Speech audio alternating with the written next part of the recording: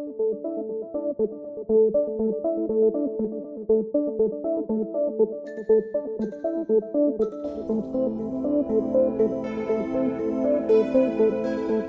and welcome to the Hacked Off podcast. In today's episode, I've got Trish with me. Trish, who on earth are you? Oh, hey.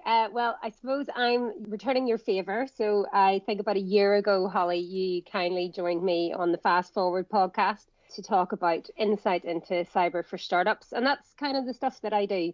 I head up an incubator and enterprise organization called Tech Manchester. Do you want me to tell you a bit more about it? Yeah, go ahead. So we kind of work with a whole community of startups and also learners, people across Greater Manchester who are trying to nurture their skills in digital, tech, computer engineering. And we empower those communities through education and entrepreneurship and enterprise and all great stuff that you might see through it that might come through a typical business support organization. So we'll provide them with, digital classes, workshops, pitch programs. And then on the skill side, it's sort of entry-level digital certifications and digital qualifications that will help them get their foot on the ladder of their digital careers. This is incredibly interesting, but my problem is always with these things, where on earth does a person start? So helping startups through education and entrepreneurship, things like that. When would a startup or when would an entrepreneur engage with Tech Manchester? At what point in their journey? That's a great question because I think in the sort of Greater Manchester ecosystem about 5 or 6 years ago, there would have been a real struggle for startups. They wouldn't have had anywhere to start, particularly in the digital space. And that's kind of like where the foundations of Tech Manchester came from, because it came out of a Manchester Tech Trust report, which had highlighted some disparities within the ecosystem, that there wasn't enough support out there. And Sir Howard Bernstein was the litmus paper that kind of lit the idea for Tech Manchester back in 2016. And it was always about helping to sort of fill gaps in terms of what was needed out there for startups to help get going in their business journeys, and what was already out there and what else could be provided to help kind of make the ecosystem a virtuous cycle, because I think there was gaps back then. Fast forward 5 years, it's almost like you can't see the woods for the trees. There's so much support out there that startups now struggle to go, well, who do we start with? Because they're in the Northwest, there is just so much support out there. And in some ways, that's a good thing, because it means that the barrier to entry has never been lower. Anybody that's got an idea that wants to have a go can do. And I suppose that's really the ethos of Tech Manchester, and perhaps comes from my own personal values, coming from stereotypical Irish family, 8 kids, Catholic family. Potato picking was my first job. We didn't have a lot of capital in the family, not financial capital, but we had a lot of will and sort of go-getting attitude. And, you just need opportunities. And that's really what we try to do, is create opportunities for people that want to have a go. So early stage stuff is where we're great. And then we help feed into the wider ecosystem of a plethora of other sort of public sector and VC-based and equity-based accelerators that exist. The Growth Company, the Business Growth Hub, NatWest Business Accelerator, ADV. There's a whole bunch of stuff out there which startups can tap into, but it just depends on what stage that they're at as to who might be the best person to go and knock on the door the first time. So you're based in the Northwest, of course, as we mentioned. How good is the Northwest for tech startups? If I was thinking about starting a company and I'm thinking, where on earth do I do it? Should I make the move to London? What's the benefit of being in the Northwest? Well, I think there's about 5 years worth of reports to say that Manchester's like the happiest city and the best work-life balance in the UK for at least the last 5 years. And speaking as a blow-in that's come here, I'd have to agree with that. I think Manchester's nice because it's big enough to be cosmopolitan, but small enough for people to actually care and be interested in each other and want to kind of help each other out. And there's 18,000 tech firms right across the Northwest and Greater Manchester that are here for those very reasons. And I think it's that collective approach, I think, that the Northwest takes, where it recognises that it does often compare itself to London, and it always tries to pair itself up, because we do know that we're second to London now. We're ahead of Cambridge in terms of tech investment. We have half of the UK's unicorns are based in the Northwest. So we do have that kind of ethos of we want to try and accelerate and improve, but it is a collaborative approach. I think we recognize that no one can do it alone, and that all of the support organizations, all of the ecosystem, tech and otherwise, have to come together to be able to see that accelerate. So yeah, no, I think it's a great place. I think Northwest is really good at nurturing startups and allowing them to scale. So you mentioned educational content for the startups. What kind of things do you run them through? Of course, you mentioned cybersecurity, which is my involvement on the Fast Forward podcast. But other than how not to get hacked, how do you help them? There's always a common misperception from people that are starting out that the first thing that they need to do is raise money. And whilst raising money and having a funding strategy is really important, I think that's one of the common mistakes that startups will make. And we try and help educate them and help empower them to be more kind of aware and fully competent entrepreneurs so that they can make informed decisions later in their journey. I think one of the things that they think is that investment firms are looking to invest in ideas. They're not. Investment VCs and equity-based firms are interested in investing in businesses to make money. So startups have to get to a point where they've launched a product, or they've got, product validation, or they have got some commitments for contracts, because that's what investors are interested in. But then it's about, is it equity funding that they need? So we try to educate them around that whole kind of funding matrix. So, what's debt funding? What's angel investment? What's institutional investment? What about innovation grants? All of this stuff goes into your funding mix. And then beyond that, we look at other business skills. You need to know your numbers. Really, you have to have a really good, strong grip of your finances, and cash flow and financial planning is one of the big reasons that startups will fail, because they haven't got that kind of runway in their cash flow. And one of the other reasons they fail is that they build products that nobody wants. So we try to really drive home the importance of customer validation and testing things early and validating any of the assumptions that they make. And we do that through a number of different channels, both through the workshops and the education that we provide, but also our mentor program, which is now 3 years and a bit old. And we have over 250 business leaders across the Northwest who volunteer their time to help those startups over a 12-month period. It's actually the largest mentoring program for tech businesses now in the Northwest, which we're really, really proud of. So we provide them with all of that kind of ongoing education and support, and hopefully get them to a point where they are investor ready and that they are making well thought out investment strategies in terms of how to take their businesses forward. Yeah, this is really interesting to me. I like the part where you say you've really got to know your numbers. You've got to know your cash flow and your cash burn. And I understand why entrepreneurs might not necessarily want to track those numbers as closely as they can, because it's like exactly how long before we go bankrupt. That's what we need to know. That doesn't sound as interesting as working on the product, and then mentioning, of course, things like product market fit and how much do people want your product. It of course can become really easy to be like, well, I think it's cool, so presumably other people will think it's cool. How do you work entrepreneurs through those kinds of problems? How do you keep them with a view on the market as opposed to that very insular, I like my product, everybody else should like it? There is a really interesting book, Holly, called The Mom Test, which is literally asking, if you ask your mum and your friends, hey, what do you think of this product? It's really cool, right? Would you buy it? And they go, oh God, yeah, I'll definitely buy it. I would definitely buy that. But when it comes to it, they probably won't buy it. So you need to go and ask the tough questions. And that's one of the things that we encourage from the mentors, is that they are there to ask the objective, tough questions. And what happens when they really drive down into it is that quite often that the entrepreneurs do come to the conclusion that they haven't actually maybe identified a product that's going to become a business, but we do help them pivot then. And sometimes that actually results in other ideas and ideation sessions, which then result in better business ideas and better things that they can run with.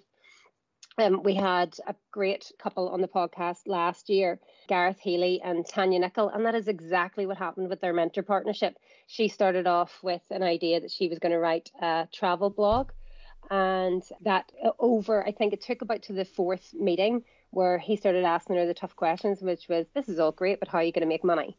And eventually she came to the conclusion that she couldn't make money from that.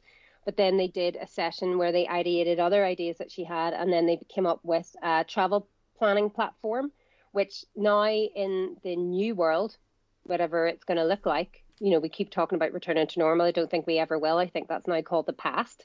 The future of travel is, you're going to need to know about, do I need to have a vaccine? Do I, what is the COVID infection rate in that country? What are the emergency procedures if a country shuts its borders? Things like that all can be that she's planning to build into this platform based on her own personal experience. Because actually, in the middle of lockdown last year, she got stuck, trapped inside Cameroon. And wasn't able to leave because they shut their borders. And it was just complete chaos. So it's, lived experiences that are helping shape what that business looks like going forward. But yeah, so it's about, asking tough questions, being open-minded as an entrepreneur, not being too precious about the original idea that you have, because you have a goal to be successful in business, and it's not about just proving somebody right or wrong around a particular idea. But that all comes back to, when we talk about open-mindedness, having a growth mindset and learning to fail fast and fail early and take the learnings and move on, which is tough to do whenever it's your precious and it's your baby and it's something that you've cultivated and invested a lot of blood, sweat and tears in. But I think UK entrepreneurs and founders probably struggle with that a bit more than you might see in other countries. But I think that's maybe because our education system doesn't really encourage it. So it's hard for us to make that jump, and because we're not used to accepting failure, because in our education system, failure is not an option. So I think it's harder, which is maybe a journey I think that the education system needs to go on, and it needs to be embedded more into how we're actually bringing our young ones through. So maybe the education system needs disrupted, Holly. Maybe. It's interesting as well when you kind of dissect the idea of what does failing mean, because in the broader business context, failing could mean going bankrupt. But what we're talking about here is working out that this idea is not the optimal idea and moving towards something better, making a better plan or pivoting the business away from it. So it's like, fail here, it's not like the end of everything, right? It's just move on.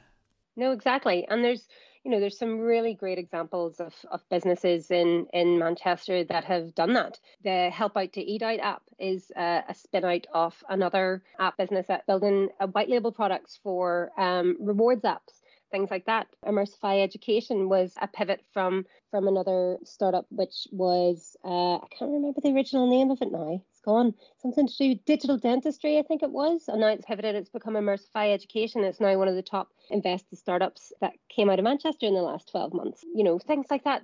There's always success stories, I think, that follow on. And I don't know if there's any successful entrepreneur that you've ever heard on any podcast or any book that you've ever read where they haven't failed about 20 times before they've come to finally a good idea that works. I don't know any entrepreneur that's got it right the first.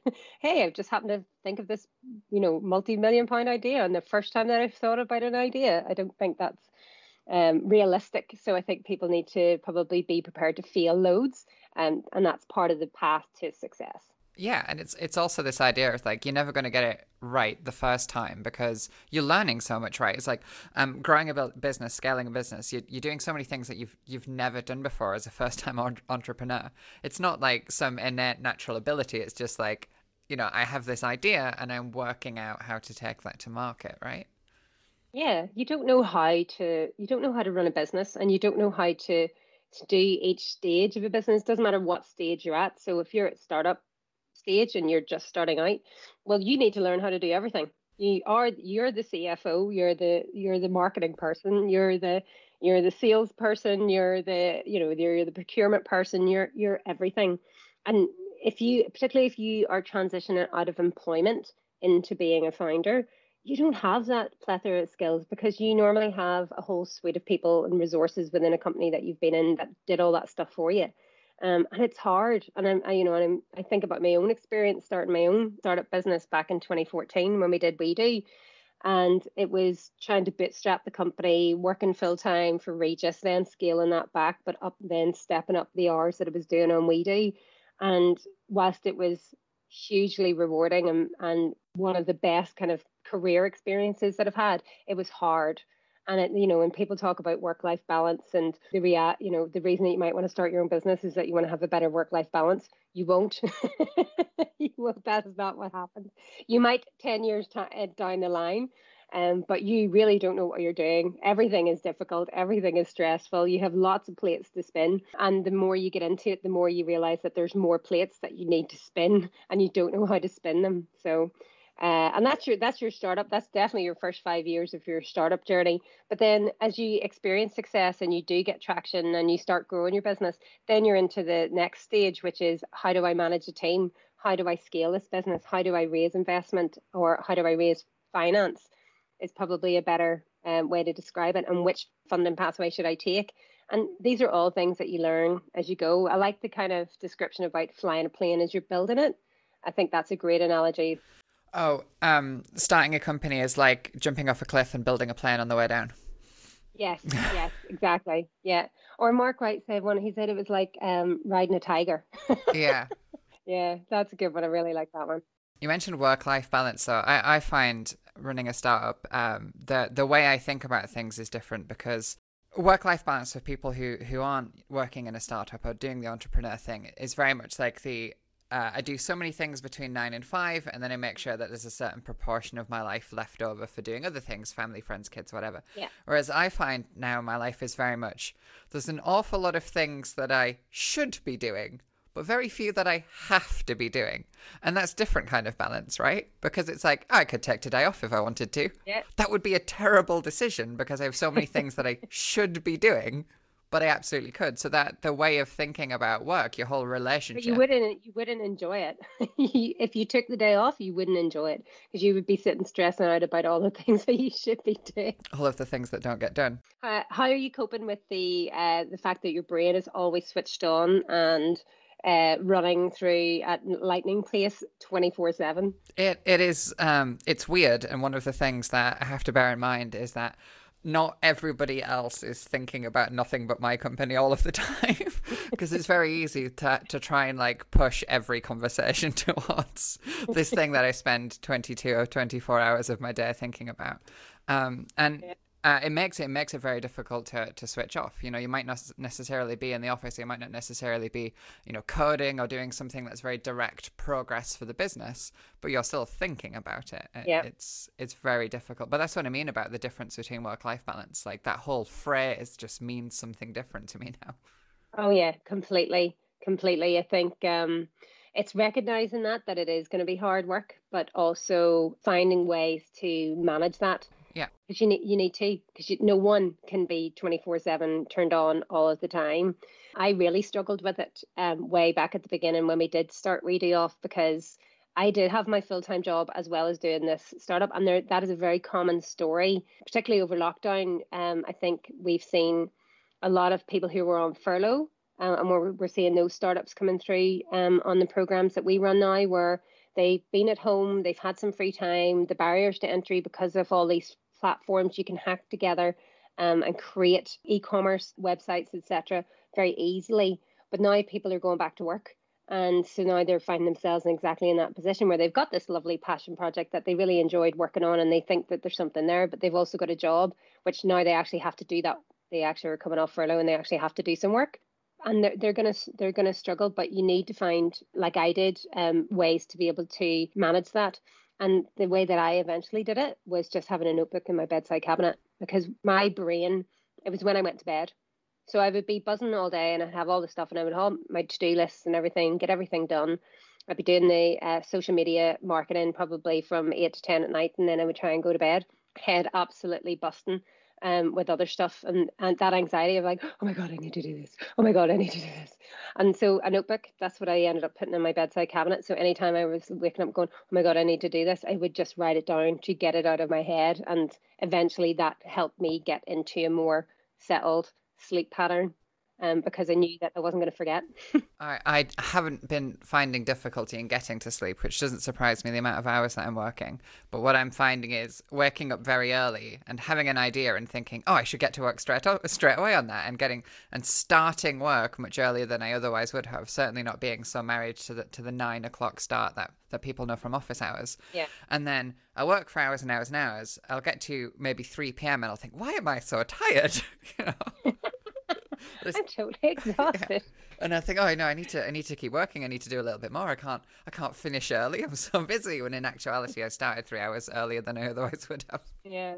Have you found any other techniques to help you relax the time that you have? Yeah. So I don't know if it's a good thing or a bad thing yet because I haven't been doing it for long enough. But by effectively scheduling, this is the weirdest thing. Talking to friends and saying like, I have a spreadsheet for when I should have relaxed time, and it sounds crazy, but think about it in the context of when you're, the first person into a company and you're responsible for everything. I have to do a certain amount of finance. I have to do a certain amount of business planning. I have to do a certain amount of marketing.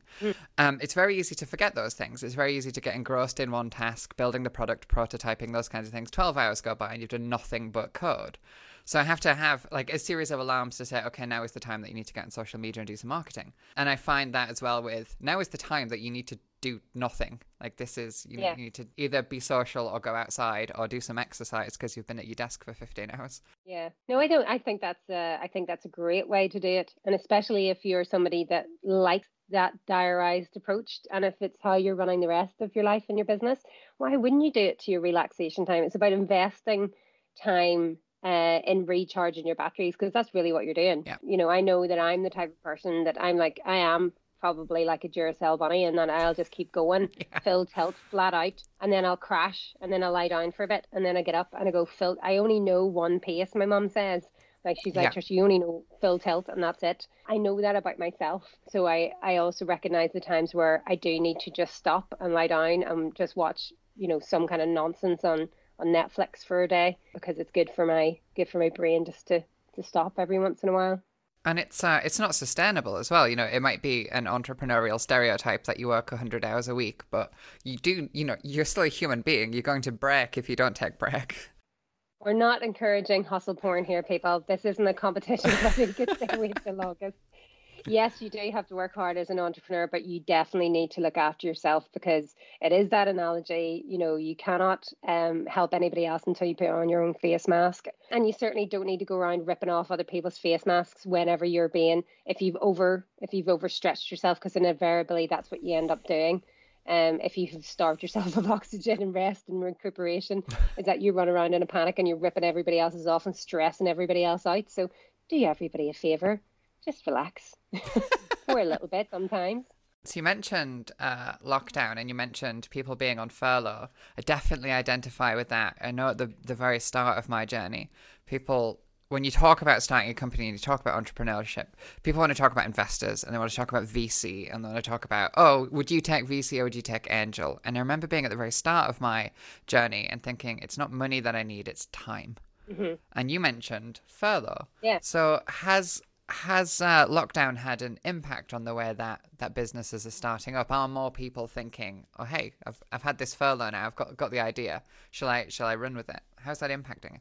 I think it's like any crisis that we look at the 2008 recession, we look at the ones before that, and we look at now, and crisis spawns innovation, and how many new products have spun up because in response to crisis, how many startups have pivoted into new revenue streams and new delivery products, 3D printing of face visors. I seen yesterday, it was one of the famous boxers. I'm really, really bad with names. He's a heavyweight boxing champion. He's got a mask company called the Black Mask Company. And it's like, a boxer's got a mask company. Didsbury Gin, they pivoted and started producing hand gel and supplied all of the hand gel to the Greater Manchester Police during lockdown. And then you look down at the grassroots people, the people sitting at home who are also spinning out ideas and starting businesses. How many little handcrafted mask companies did there start? A friend of mine had started as a thing called Nola's. And she started off with masks, and now she's doing memory teddies and memory cushions. And I got about 5 cushions and 6 teddies from my dad who passed away at the beginning of the year, and I was able to order that all online through, I think it was through Shopify, I think she was selling it, or maybe Etsy. Great little innovations that are happening. And she's using technology for her bespoke, handcraft company. So you don't have to be hard tech, but you can use technology to enable whatever business it is that you're planning to start. And I think that's why technology industry doesn't really exist anymore. Technology is every business. Every business needs technology. We talk about that in the context of cyber, though. So we have this distinction between cyber-enabled and cyber-centric crime, because when you think about things like fraud wasn't invented with a computer, right? It's been around for an awful long time. Yep. So when you look at businesses like this, where it's a bespoke manufacturing business, a craft business, something like that, technologies like Etsy and Shopify, where they allow you to take your crafts and add e-commerce to them very easily, like that's a huge advantage that's now available. Yeah, no, absolutely. And what you're saying is almost like, to the same extent to what I'm saying, is that there's no technology industry anymore. There's not really a cyber industry. Yeah. Cyber is every business. Yeah. Every single business has a cyber element to it. And I think there's loads of statistics out there. You could probably share them better than I can in terms of how many businesses have been the victim of a cybercrime and how many have admitted it. How many don't even know that they've been a victim of a cybercrime, which is why we embed that in the startup journey. I mean, you're fantastic, Holly, in that you contribute your time to help train our mentors and educate them on cyber for startups so that they can think about protecting their businesses from the get-go. Because quite often by the time they think about that, it's too late. They've already lost whatever intangible assets that they should have had their arms around and been protecting from the very beginning. And that's where most of the value is for businesses these days, is it is in the intangible assets that lie behind firewalls and on servers and things like that. Yeah, and it's hard as well in the startup space where you're using lots of different technologies, or sometimes trying to just like tie things together whilst you're getting off the ground. And also during that period of a startup's life where job titles don't really apply and you don't have a security person, it's just you just have people and everybody does everything. I am the person. I am the person that does everything. So that was how lockdowns impacted the number of startups, but how has lockdown potentially impacted investors and things like the VC market? Well, just before we move on from the startups themselves, because actually Manchester was what did they call us? It was the lockdown.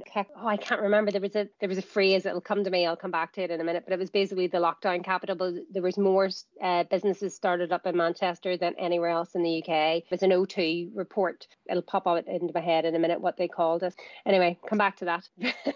But from a VC point of view, it has, I think, like all industries, when lockdown happened, investment stopped for the month of March. Everybody stopped. Everybody was in shock. And we all slowly then started pivoting and finding other ways to do business.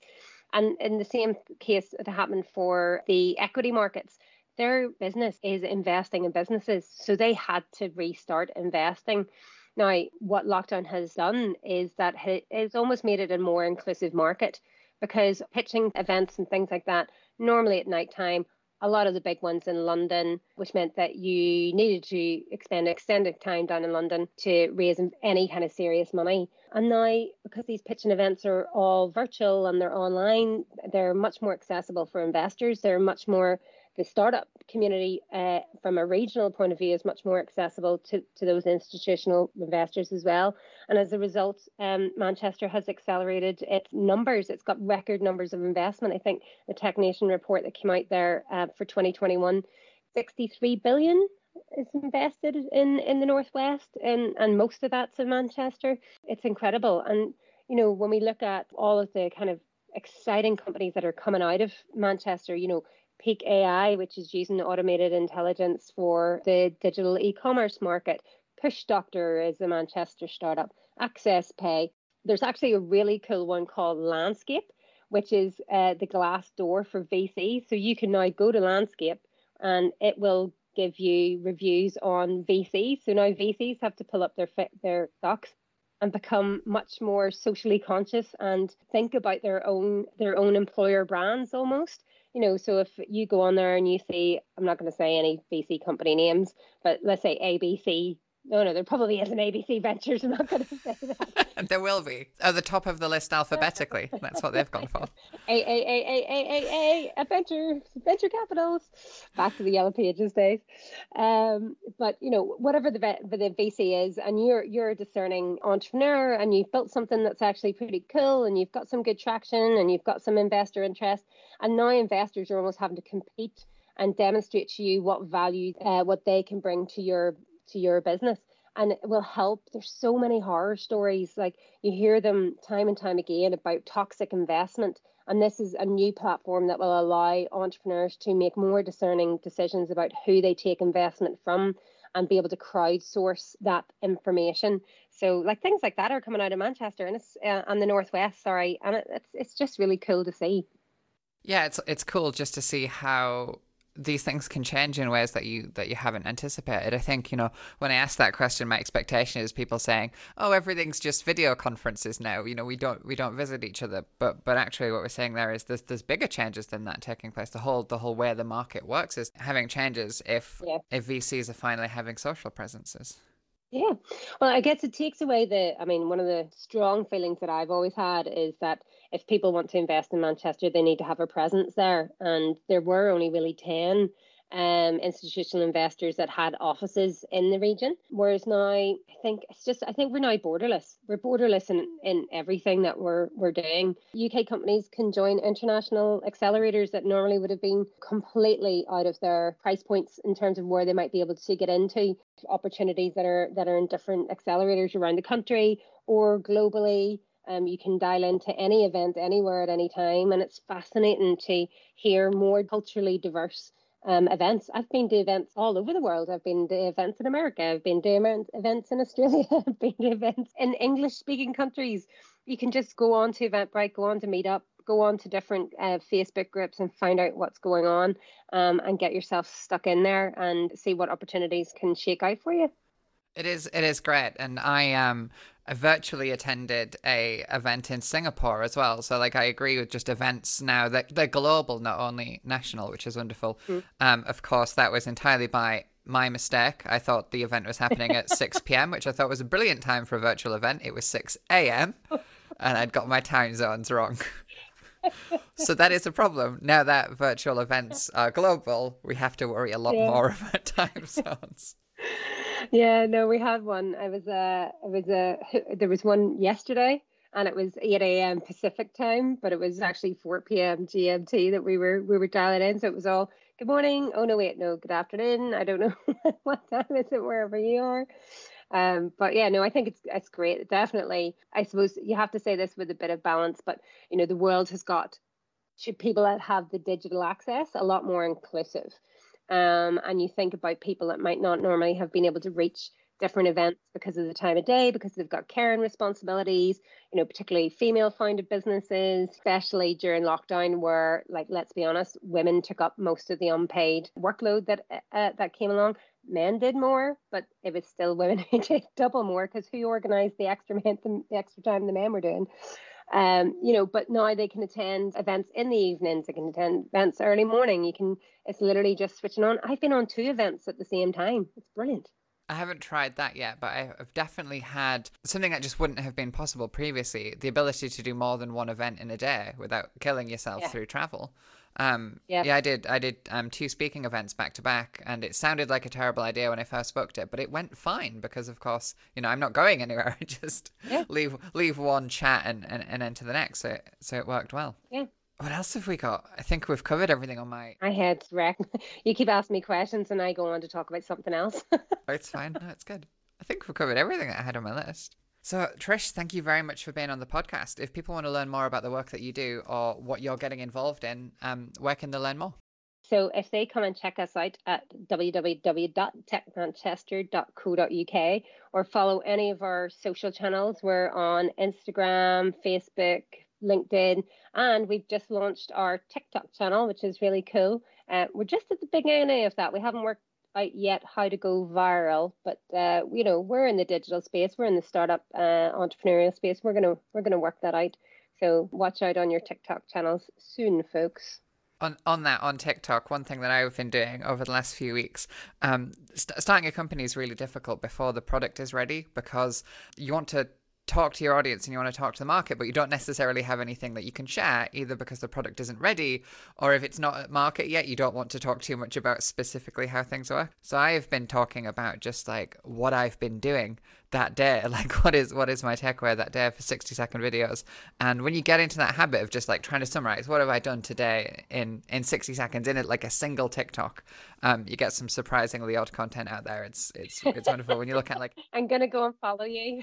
yeah, the number of challenges that you try and solve within a single day, because very often, you know, you can see on my wall behind me, I track everything I do through a series of colored post-it notes now. Yeah, you forget the challenges that you solved and what you've worked through and all those kinds of things. So I think TikTok, just as like a 1-minute diary entry of what did I do today, is a great way of using that platform. Yeah, great way to journal, right? Absolutely. You can look back, you'll be able to watch those TikToks in a year's time and go, oh wow, look how far I've come.